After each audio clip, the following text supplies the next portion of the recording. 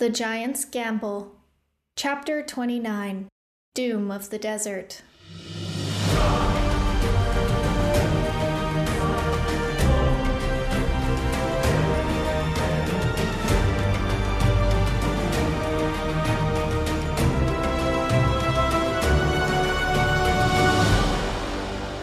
Rune, Killian, and the rest of them waited outside the doors of the throne room while the king spoke with his daughter Sarissa privately.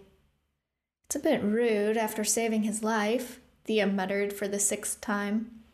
It had all been quite abrupt. They'd arrived on the doorstep of the palace and been ushered forward, only to have a door closed in their faces. They were offered their same rooms, but didn't want to miss anything. Instead, they chose to sit in the empty auditorium. They'd been waiting for over an hour.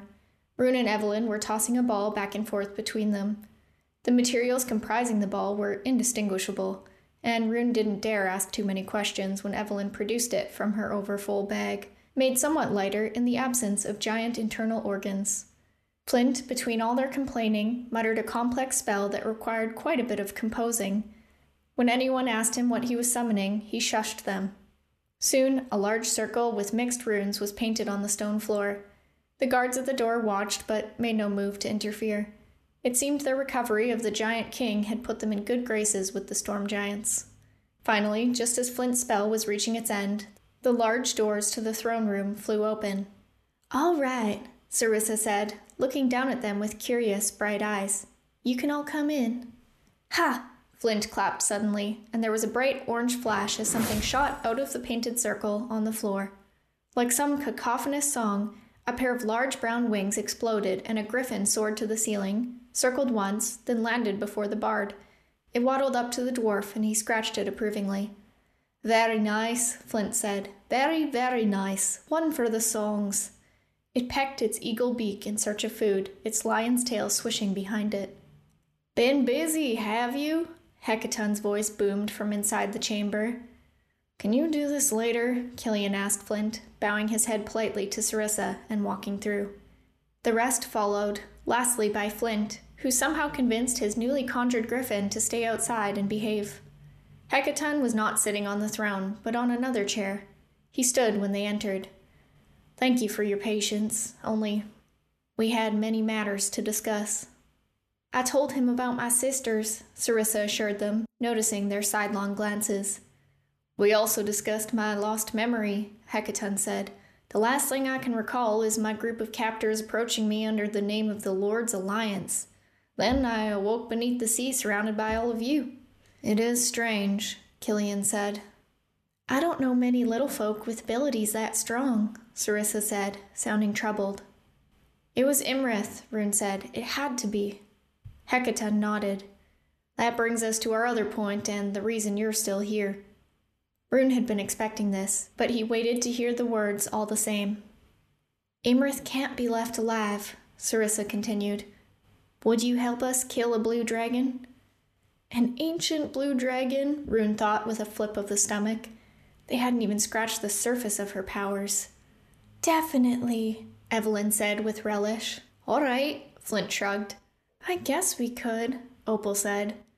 "Let's do it," Rune said hesitantly. "Of course," Killian added. They all looked round at Thea, who hadn't answered. She took a deep breath, then shook back her hair and said, "Let's kill this bitch." "That's offensive language," Rune objected. Thea rolled her eyes. "He's not wrong," Evelyn agreed.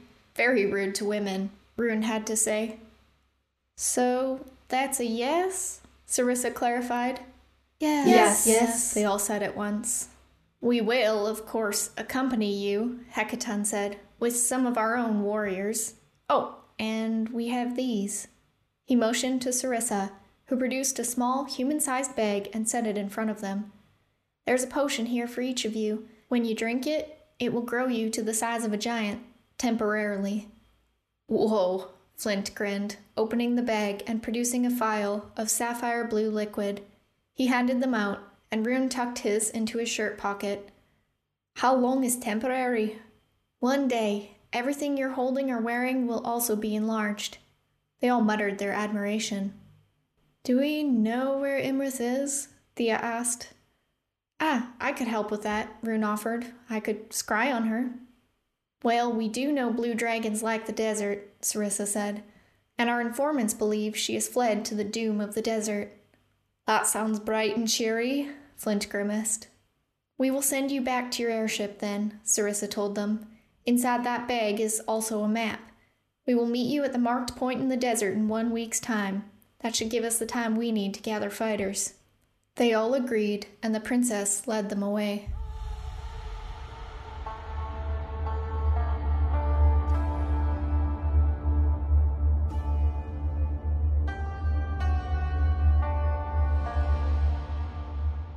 The airship passed through the dry, sandy air with the aid of Killian's wind control. The heat was nearly unbearable, and the group was forced to change their attire.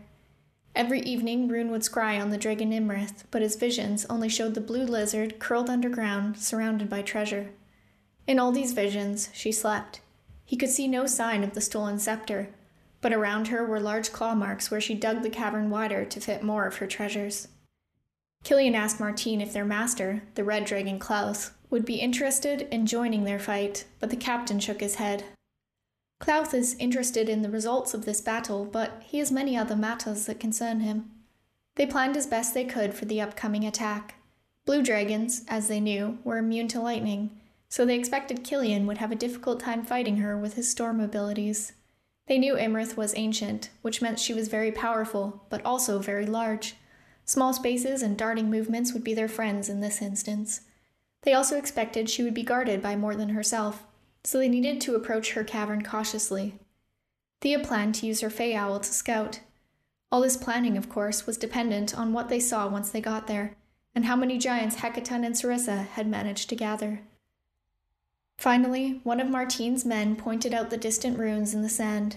Over the next few hours, the ruins came into better view, and they saw crumbled, buried stone buildings and the remnants of a very large amphitheater.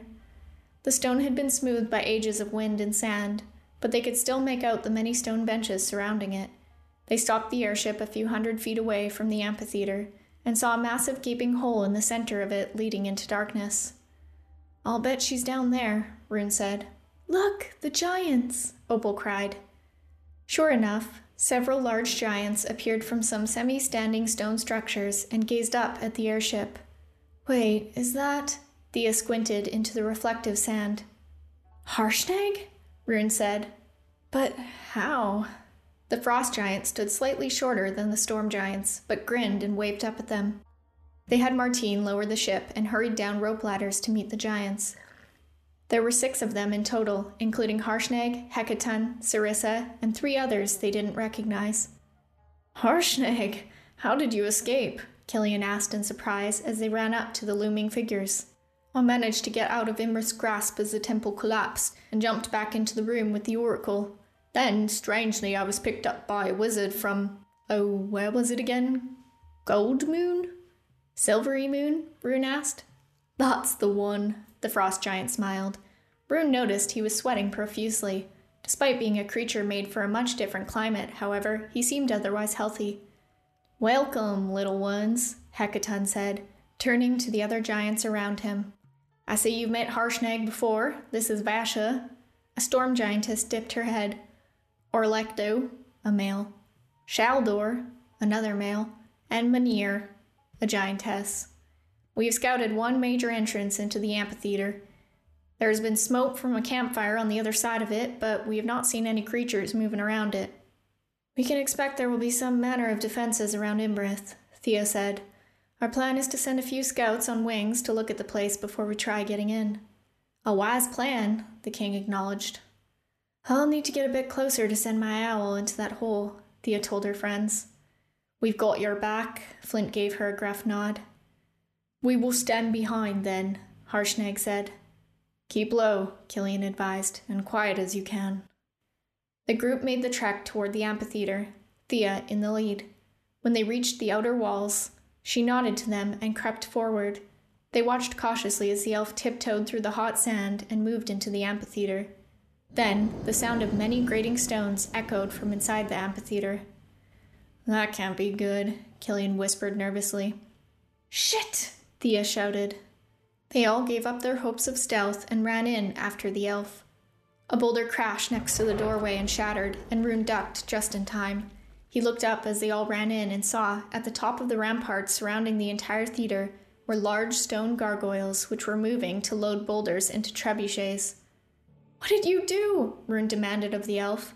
"I just walked in," she shouted back. "Shit!" She reached into a pocket and drank the blue potion, and suddenly her form shot up 25 feet in height. Opal drank her potion at the same time, and the two of them ran for the walls, the other giants close on their heels. Well, Imrith certainly knows we're here now, Rune thought, looking around. 50 feet from the large hole in the center of the arena was a smaller doorway made for people of humanoid size. Rune turned invisible and ran towards it, and noticed sets of humanoid tracks as he ran. There was another explosion of rock behind him, but he was sprinting now. Gargoyles shrieked. Those who were not loading trebuchets took flight on stone wings and dove at them, biting and scratching and tearing at giants and people alike. The giants heaved boulders at the trebuchets, trying to break them. Opal, in her giantess form, called down a storm cloud overhead and hit the gargoyles with bolts of searing lightning. Killian made a few of them explode before running after the invisible Rune toward the doorway, where he saw sand flying up. The tunnel behind the door was dark, and Rune shouted down it, "Hey, Imrith, you great big snake! Get up here and fight for yourself!" Killian took cover in the doorway next to him, breathing hard. Rune turned visible and touched the sorcerer's arm, placing a death ward over him. They heard more crashes. "Come on, there's nothing here," Killian muttered, taking another stealing breath, then running back out. Rune followed and saw Hecaton, by far the tallest of all the giants, surrounded by flying gargoyles. He struck them with bolts of lightning from his hands, and some exploded only to be replaced by more. Flint levitated the shattered pieces of gargoyle around him, and sent them careening at the living ones, singing a battle cry as he did so. Harshnag ran to the Stormking's side and swung his axe at the gargoyles, breaking a few. More lightning, boulders, crossbow bolts, and chaotic orbs of magic flew around the arena. Rune saw Evelyn overtaken by gargoyles and summoned his duplicate. He handed the semi-physical illusion a healing potion and sent it running after Evelyn. Then he took out his bow and shot at more stone creatures, who seemed barely affected by it. The giant smashed the last few gargoyles, until only one remained to lamely flap back to the trebuchet and load it. Before they could crush it, there was another noise. Beneath their feet was a low rumbling, and Rune nearly lost his balance as the great blue head of a dragon exploded out of the ground. Sand and rock flew everywhere, and Imrith roared, "Ew!" She opened her maw, and lightning flew at the group of giants. Harshnag fell back, but the storm giants seemed to absorb the lightning as they turned on the blue dragon. She emerged from the ground, her entire body buzzing with electric energy, and threw out her wings. With her thick leg muscles, she sprang up and took to the air. The giants tore stone benches from the amphitheater and hurled them at the dragon, and Killian shouted, "Stay down!" Suddenly, a great gust of wind slammed into Imrith from above and threw the dragon back to the ground. She tried with difficulty to stand against the downdraft. Flint called to his griffin, which dipped down from the skies. The dwarf mounted and flew up, avoiding Killian's winds. Evelyn took the potion from Rune's duplicate and drank, then threw aside the phial and cut her arms until she was streaked with red and her blades gleamed with acid. Thea formed a sickly green sphere of acid around the dragon's head, and Flint shot at her from above, hitting her with a spell that made her roar and shake her head in confusion. Opal created a storm of ice up from the ground to swirl around Imrith, mixing with the sphere of acid. The giants threw more stones at her, and Rune tried to change her form into something small and harmless, but despite all the attacks, she resisted his will to overcome her. She tried to fly up again, and her long serpentine neck rose above the swirling dark energies and roared again horribly. The noise shook Rune to the core like icicles in his veins. Then Hecaton grabbed a fistful of sand and threw it into the dragon's eyes. As he did this, she batted her wings, forcing the sand around her to swirl up. They all took a few steps back, and Killian's winds faltered. At that moment, Imrith dove toward the hole in the center of the amphitheater and disappeared into it.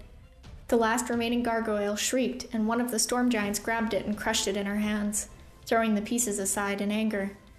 "Coward!" Flint shouted down the hole, his griffin landing.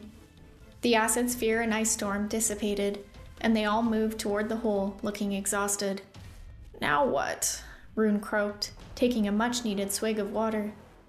They all stared down the dark hole with trepidation.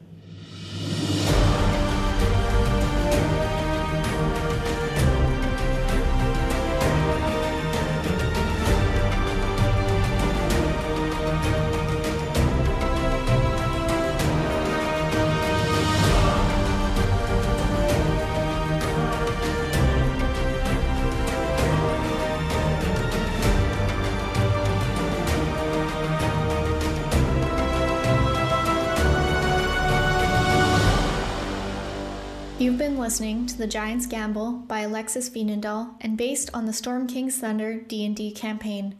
For more stories written by me, you can visit my blog at alexisveenendaal.com or click the link provided in the show notes. Thanks for listening.